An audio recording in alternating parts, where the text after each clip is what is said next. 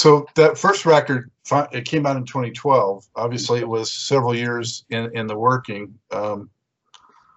And let's talk about some of the people that were on there. A lot of, or several P-Funk members, including George Clinton himself, and some of those that are very unfortunately aren't with us anymore, like Gary Scheider and Belita Woods, Peanut from P-Funk, but also guys like Ian Neville from Dumpster Funk, and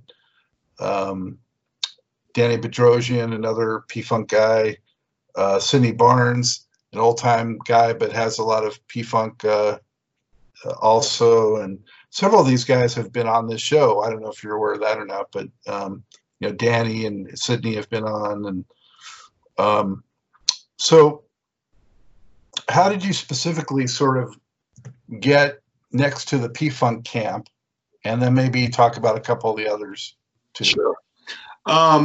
Well, the P-Funk camp came from two different sides, actually. I had reached out to Belita and Kendra through social media, but the Booty Band had worked with Sidney Barnes, and there was a show that the Booty Band was playing. I think it was at the Capital City Carnival or something, and it was Fishbone, P-Funk, and Booty Band. And after the shows,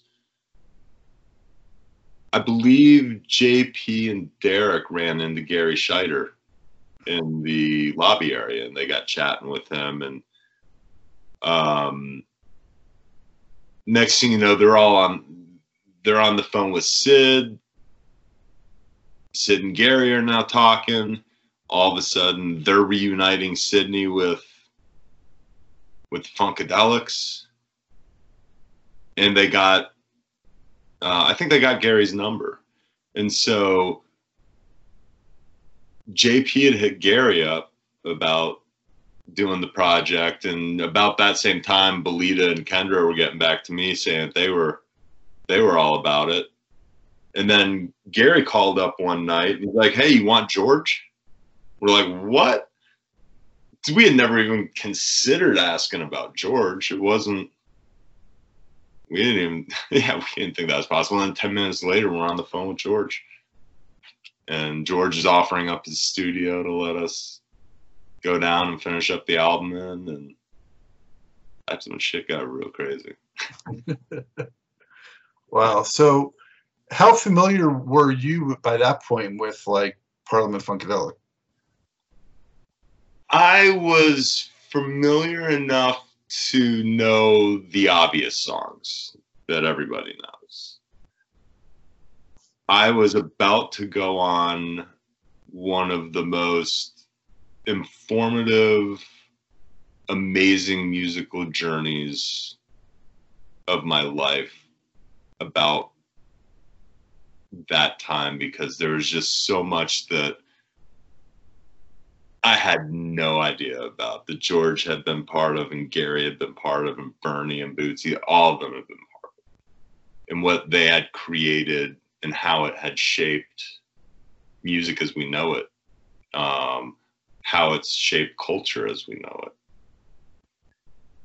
Yeah.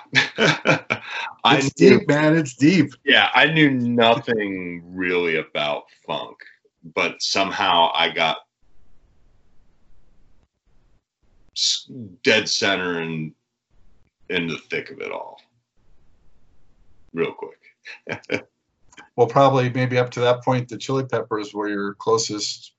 Yeah, I mean, I had a George Clinton like compilation, some kind of something. I don't even remember what disc it was. I had something, and that was about it.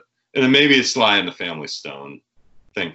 I had listened to a lot of disco though. I'd listened to Chic and, you know, some stuff that was kind of the next, I guess, that next era of sound that wasn't really, you know, it was disco, but it had a lot of funk elements for sure. Mm-hmm. So I was a little hip to that too, but yeah, it got wild with the stuff that they were opening my eyes to. because basically Gary, when we finished up that volume 1 session, the big ones, when he realized I didn't have a band to go back to, you know, he kind of took me under his wing and was like, come along with us. And so for, you know, for several years, I spent a lot of time just kind of hanging out and rolling around with those guys and learning a lot and trying not to get in the way, sometimes getting in the way. A lot of times not knowing where my place was within it. And Gary's being like, just get up there and just don't get in the way. So did you get to play with them actually? I got up and every once in a while would like bang on a tambourine. You know, I'd jump up every once in a while and mix it up, but you know, it was never, I never knew where I stood necessarily. So I tried not to make ripples. Yeah, I tried not to make ripples while participating. Well, what can you tell viewers, listeners about some of those guys and gals' talents that you witnessed? Well, that particular camp, there's historically such a huge number of people are not only talented and proficient at their instrument, but have taken it elsewhere. They've expanded on the possibilities of what, you know, burning with the synth. You know, Eddie Hazel, Gary, Kid Funkadelic with some of the guitar sounds. And the composition and the way they would approach stuff. And, you know, one of the things came out with George and about Atomic Dog being them listening to a lot of it backwards and George not realizing it and them just going with it. You know, stuff like that where I don't want to get into some of the stuff because I feel like I had a chance to look into the recipe book while I was working down in that studio and saw some things that to me made sense about why and how George was able to do some of the stuff that he was doing, because I saw at times some of the angles he was coming at from it. And it was mind blowing because it was like watching a child play with a new toy to some degree where they don't know its limitations. So they just go wherever their brain takes them with it until something says, don't do that. Or that's not how that's supposed to be. And with the way a lot of the guys and gals in that camp, the way they look at things is just set from a different lens, and it's fucking wild, and it's awesome to see and understand. You know, because I've heard times where people are trying to learn, you know, an old Funkadelic song, and they're like, "Well, we can't figure out the 2-3 guitar parts that are here." Well, that's because there's 12 guitar parts there. You know, it's like, you know, it wasn't just 1 or 2. It was different things serving different purposes. Like I remember we were tracking 2012 down in the studio and Gary was doing some backing vocals on it. And he does this thing. It's like, and we're just like, what's he doing? Like, why are we doing this? And then he's like, give me another one. And then he does it again and basically doubles every little grunt and squeal and whatever he had just done. And we're still looking at it like, what is this? Then we drop it down in there, and it's accentuating different parts of the lead vocalist's vocal part and making those things pop out and do things that was just like, whoa, that's some, you know, but who would think in noises to bring something out? Or there'd be times that Gary would be jamming on a guitar part, and the guitarist across from him would be like, dude, that's amazing. What is that? And Gary would be like, I don't know, you just played it. And he would pick up on like some really awesome part that the performer had just skipped right over and just started grooving on it. And it was just, you know, they do stuff like that. It's always just it's a whole different recipe. Their own language, really. Yeah. Yeah. Well, you know, and you have these guys coming to this project. I mean, they're sort of accustomed to this kind of environment, right? Because there was such a big collective under George Clinton that he would bring into studios and create things and figure them out later and things like that. So that must have helped, I would think, sort of get the project off to a rolling start. Or yes and no. Okay, so I guess back in the very beginning, there was only a handful of the old school players that had been around that kind of environment before. And a lot of it was new players, you know, not new players, but players from the next generation, like Galactic and Dirty Dozen. Well, like Dirty Dozen Brass Band's been around forever, but Galactic and Dumpsta Funk and those cats that they were used to going in, you know, you do a writing session and, you know, eventually you flush it all out and maybe a year down the road you record it and make an album. And we're just flying through shit. Like everyone was looking at us like, holy shit, what are these guys doing? Everybody that was part of that initial one that didn't kind of understand that whole whatever we were doing. I'm not sure we understood what we were doing at the time, but they all listened back and were like, man, I wasn't expecting the album to sound anything like this. Like they saw the chaos and just like how it was. It's a lot of people. You got a lot of people in a room, a lot of stuff going on, and so it only lent to a little bit of help. And also because those bigger situations were people that had already worked together a million times, you know, it was also a little different because this was one of these things where, you know, people knew each other's faces, but for the most part, everybody was kind of like in there on their own. How long did it take to actually, you know, cobble together what would become the album, you know, and was it really hard to decide what to not include? And well, we didn't have any other choices. We had what we had. It was just that we had those 10 songs, and then we wound up having one of the songs remixed and the Amplify for the hip hop, which is platinum.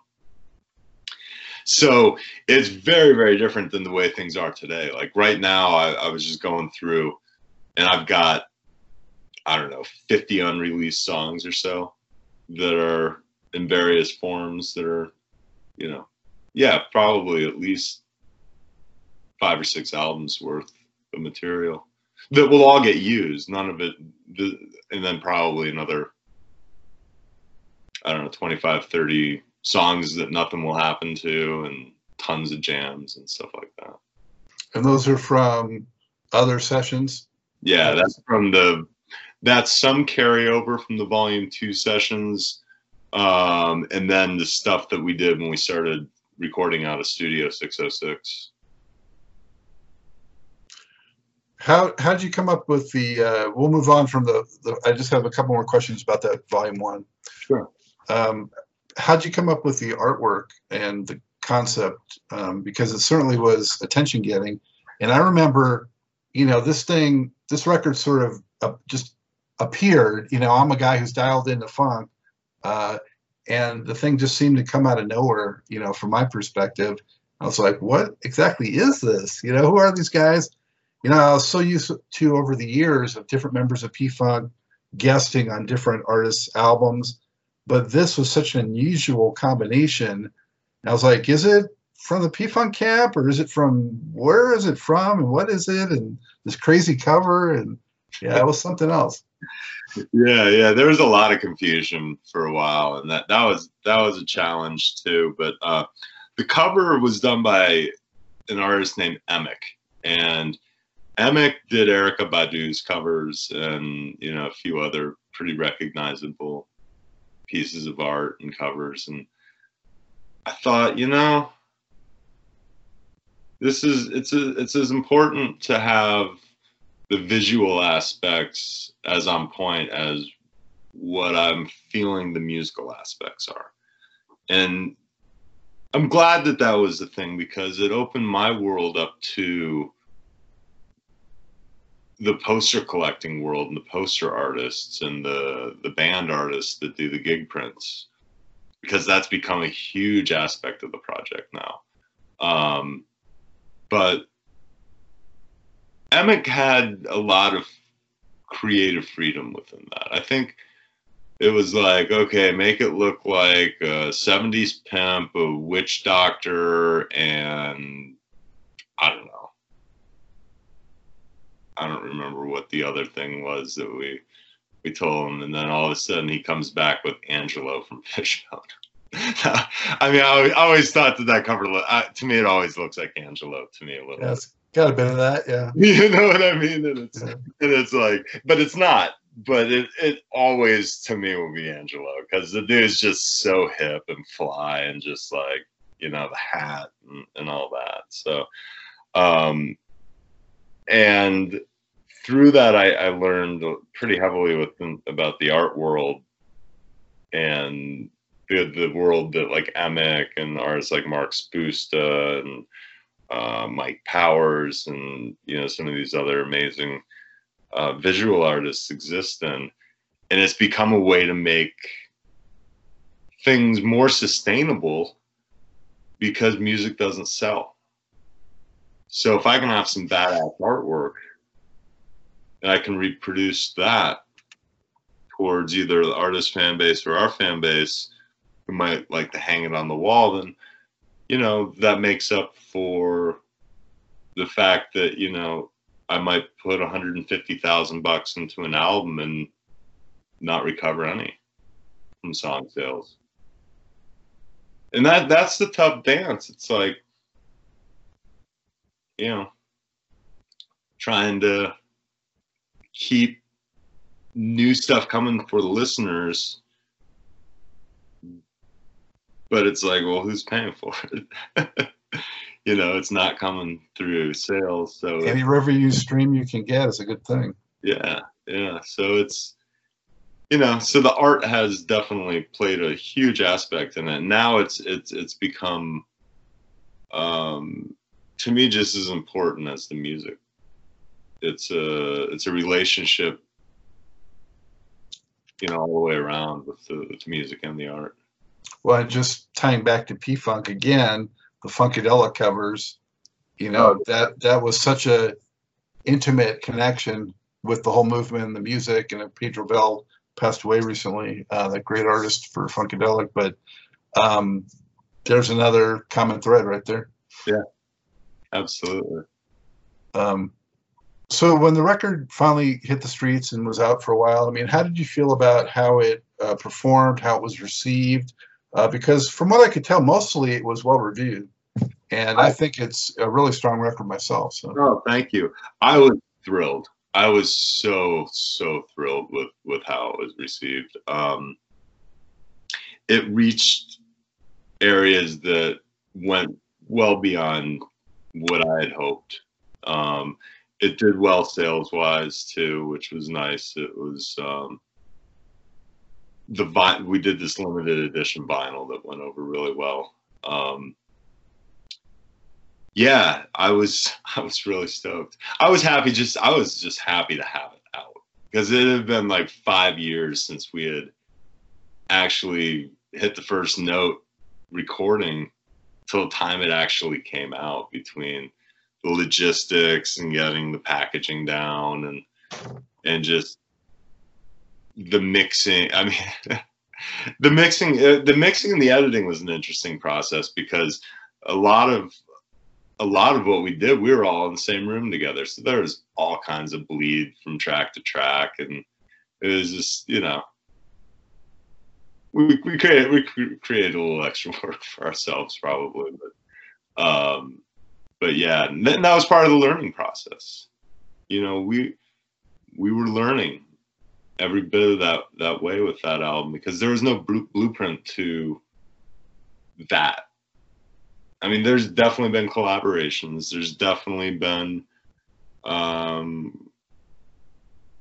you know, large gatherings of players, but this was different, and we just kind of had to make shit up as we went along and hope, you know, if we were going to hit a wall, that the airbags would deploy, or, you know, so, you know, some kind of safety measure would come in and at least halfway save us. What kind of feedback did you get ultimately from the players when they heard what came out of it? I think they were all really, really happy with it. Because for us,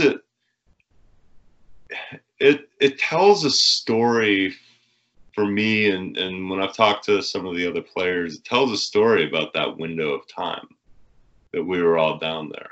Like, for example, "Wake Me Up," the tune, the country song. That song came about because Ralph Roddenberry, he couldn't make it to the sessions until Wednesday of that whole week, and he had driven through the night and was just so tired, and I think he went to lay down and wound up oversleeping, and we were all at the studio at that point jamming on this track, and Ralph comes in kind of singing "Wake Me Up, don't let me sleep too long, I don't want to miss what's going on," as a, you know, just messing around because he had overslept and didn't want to miss the fun we were having. And that's how, you know, that song happened. And to later find out that Belita had always wanted to be on a country song was amazing, and this was the one for her. Yeah. How bittersweet was it that, you know, Gary had passed, I think, in 2010 or 11, so he wasn't around when this came out, and I'm not sure what year Belita left us. Yeah, Belita, I believe, was 2011.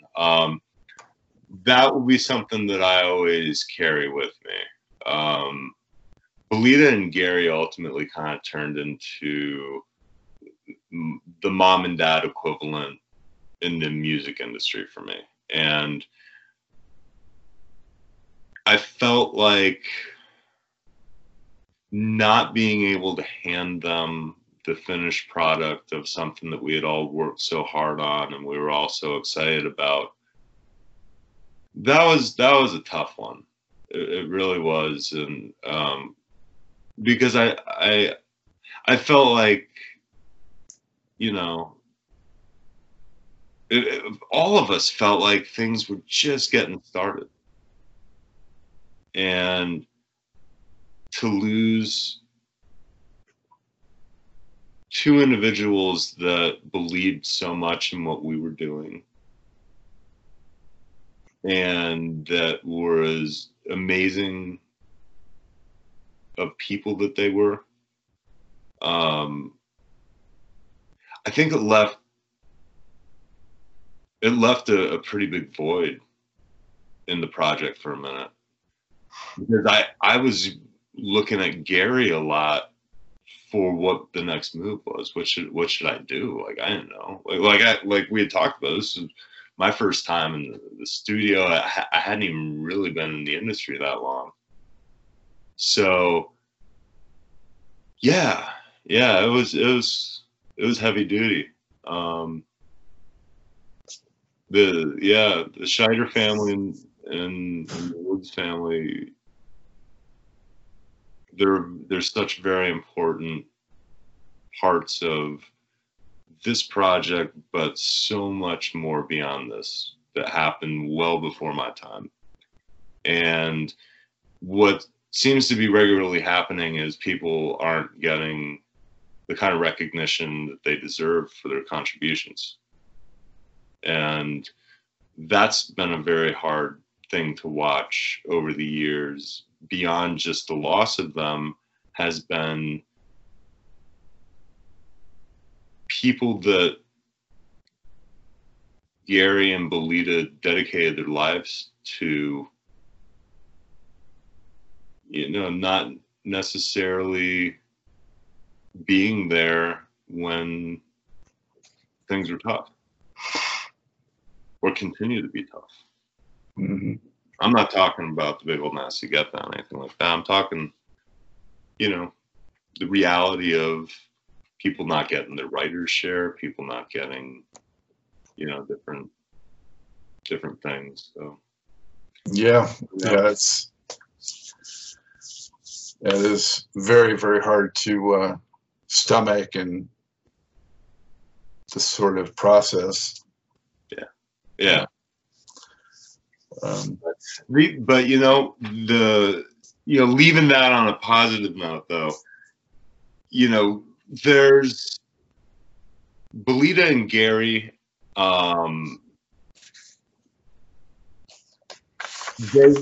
They forever have impacted the dynamic of this project, and there's aspects that still go on that had they not shown us the way we probably may not have had some of the doors open that did. And I'm gonna be forever grateful. As a matter of fact, let me show you this real quick. I don't. This sits in my office most of the time. I don't really bring it out too much, but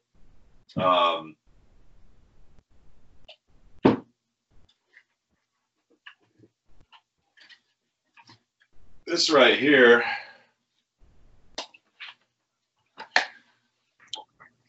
this is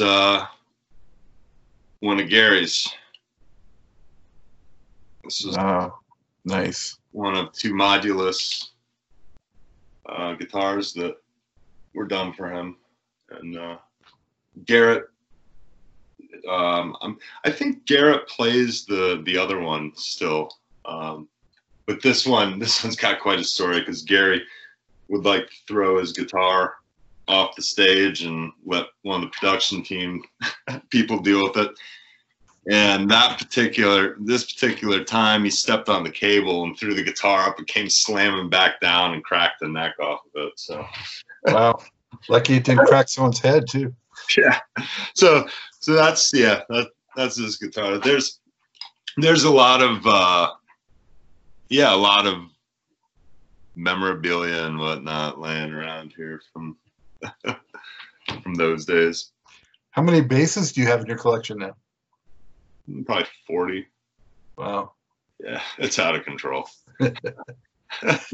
On that volume 1 and even over to volume 2, how did you decide, what tracks you would lay some bass on or not?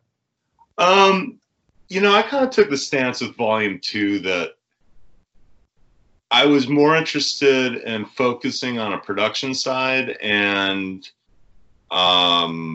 wasn't feeling I just wasn't feeling like I had a lot to contribute musically on the bass playing side to it.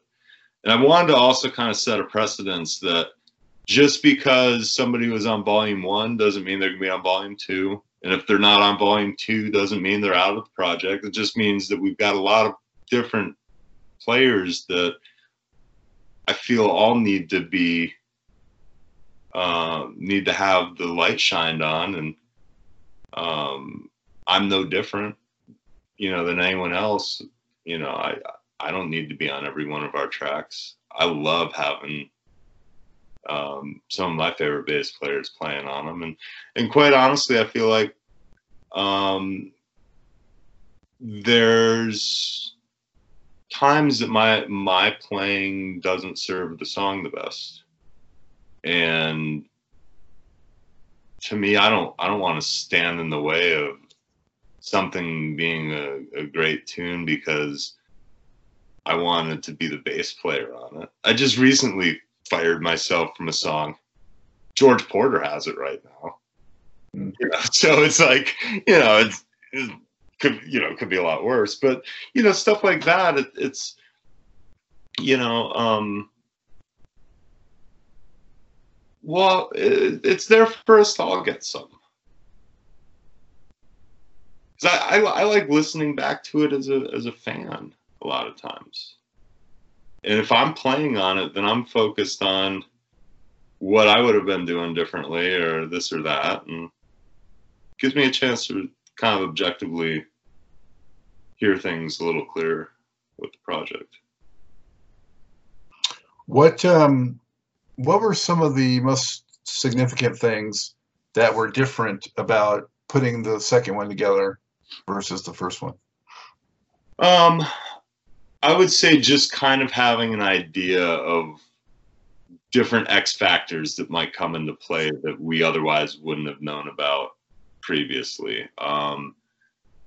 Understanding, for me, it was understanding how to let it be what it's going to be and use the same kind of formula that happened a little bit by default in New Orleans, which was trust in the room, trust in the players, and you know, the music will happen.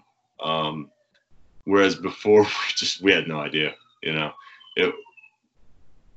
we knew it was important to have different controlled environments to be able to get work aspects done, which, you know, we didn't have all that in place at the time when we were doing Volume 1. You know, it was really just kind of a lot of the logistics and the back office stuff. The formula of capturing the music was the same.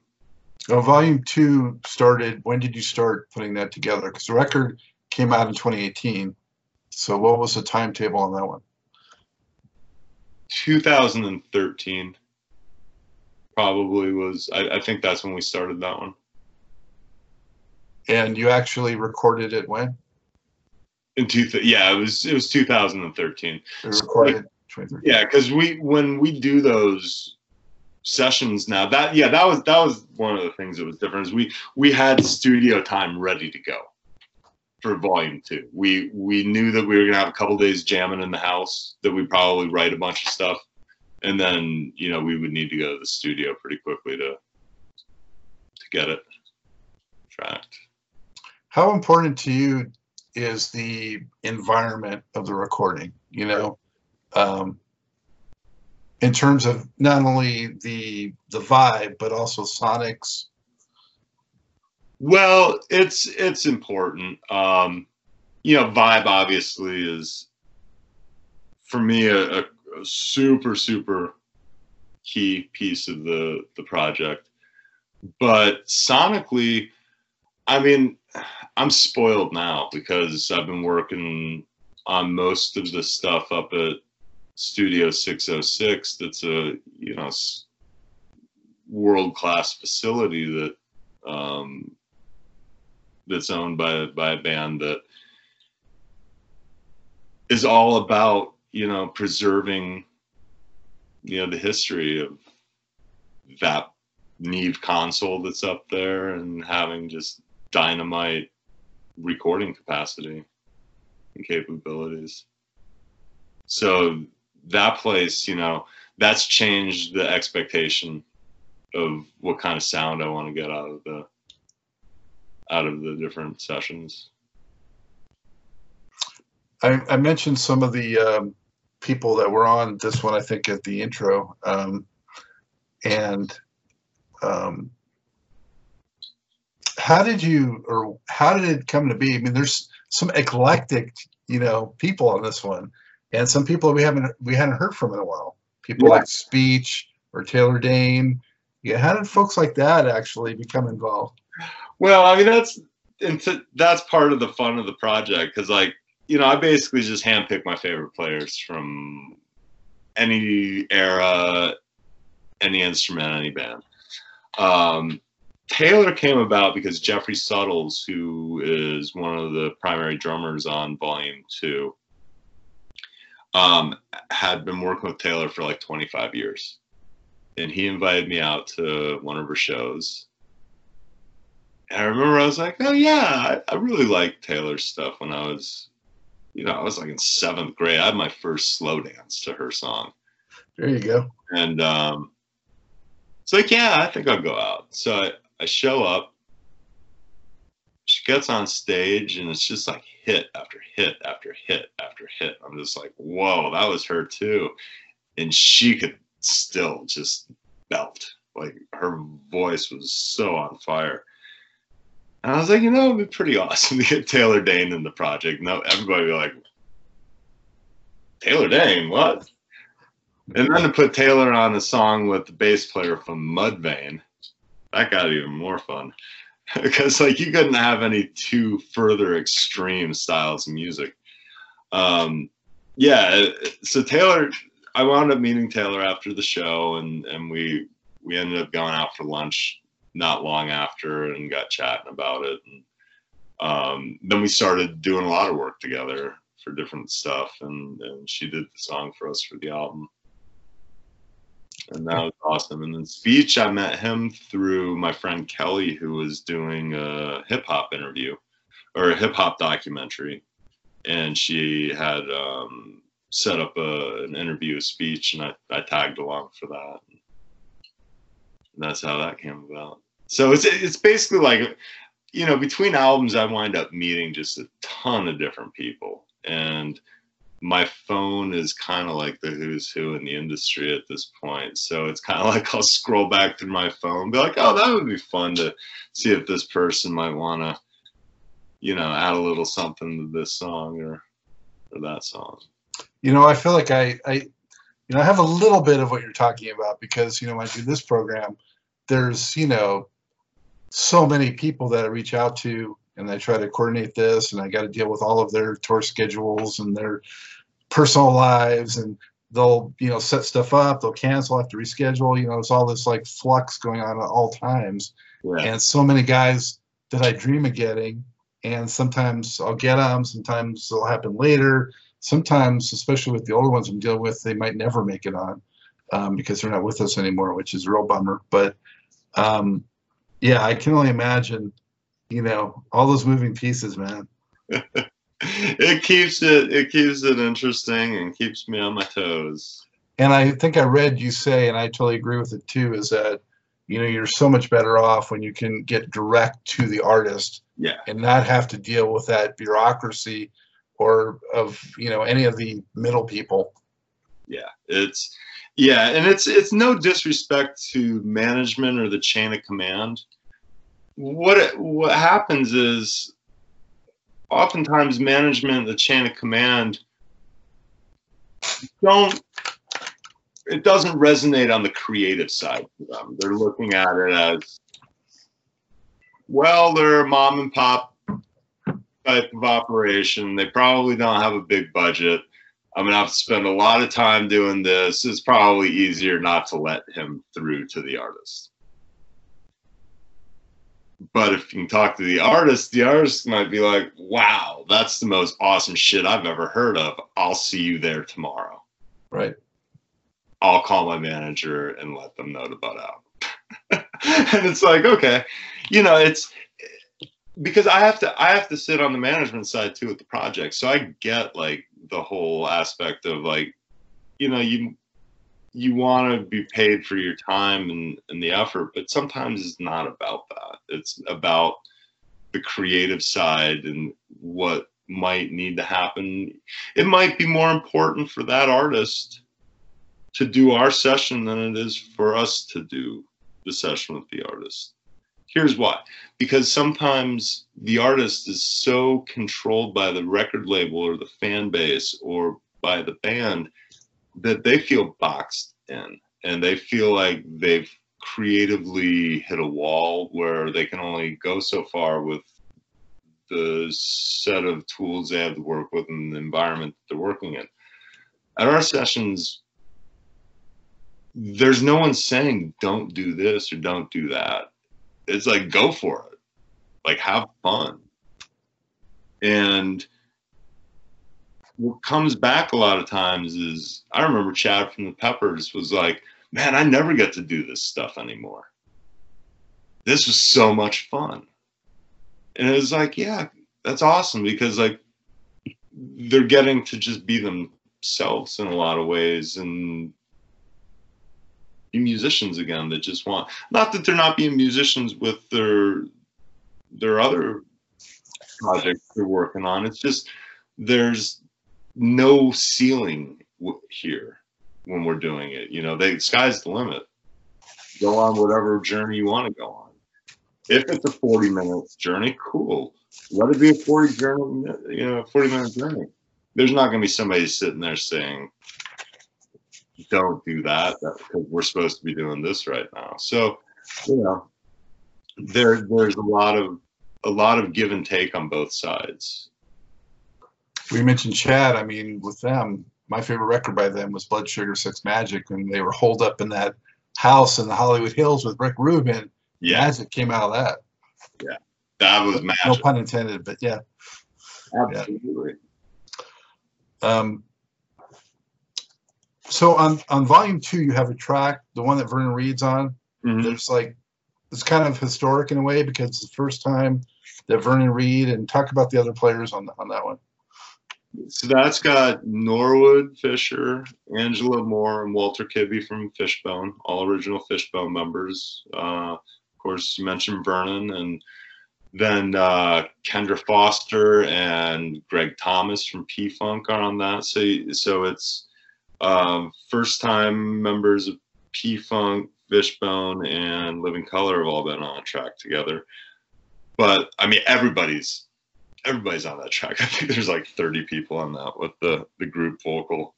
I mean, we've even got a couple guys from Foo Fighters side project singing on that. And I mean, it's a whole cast of characters.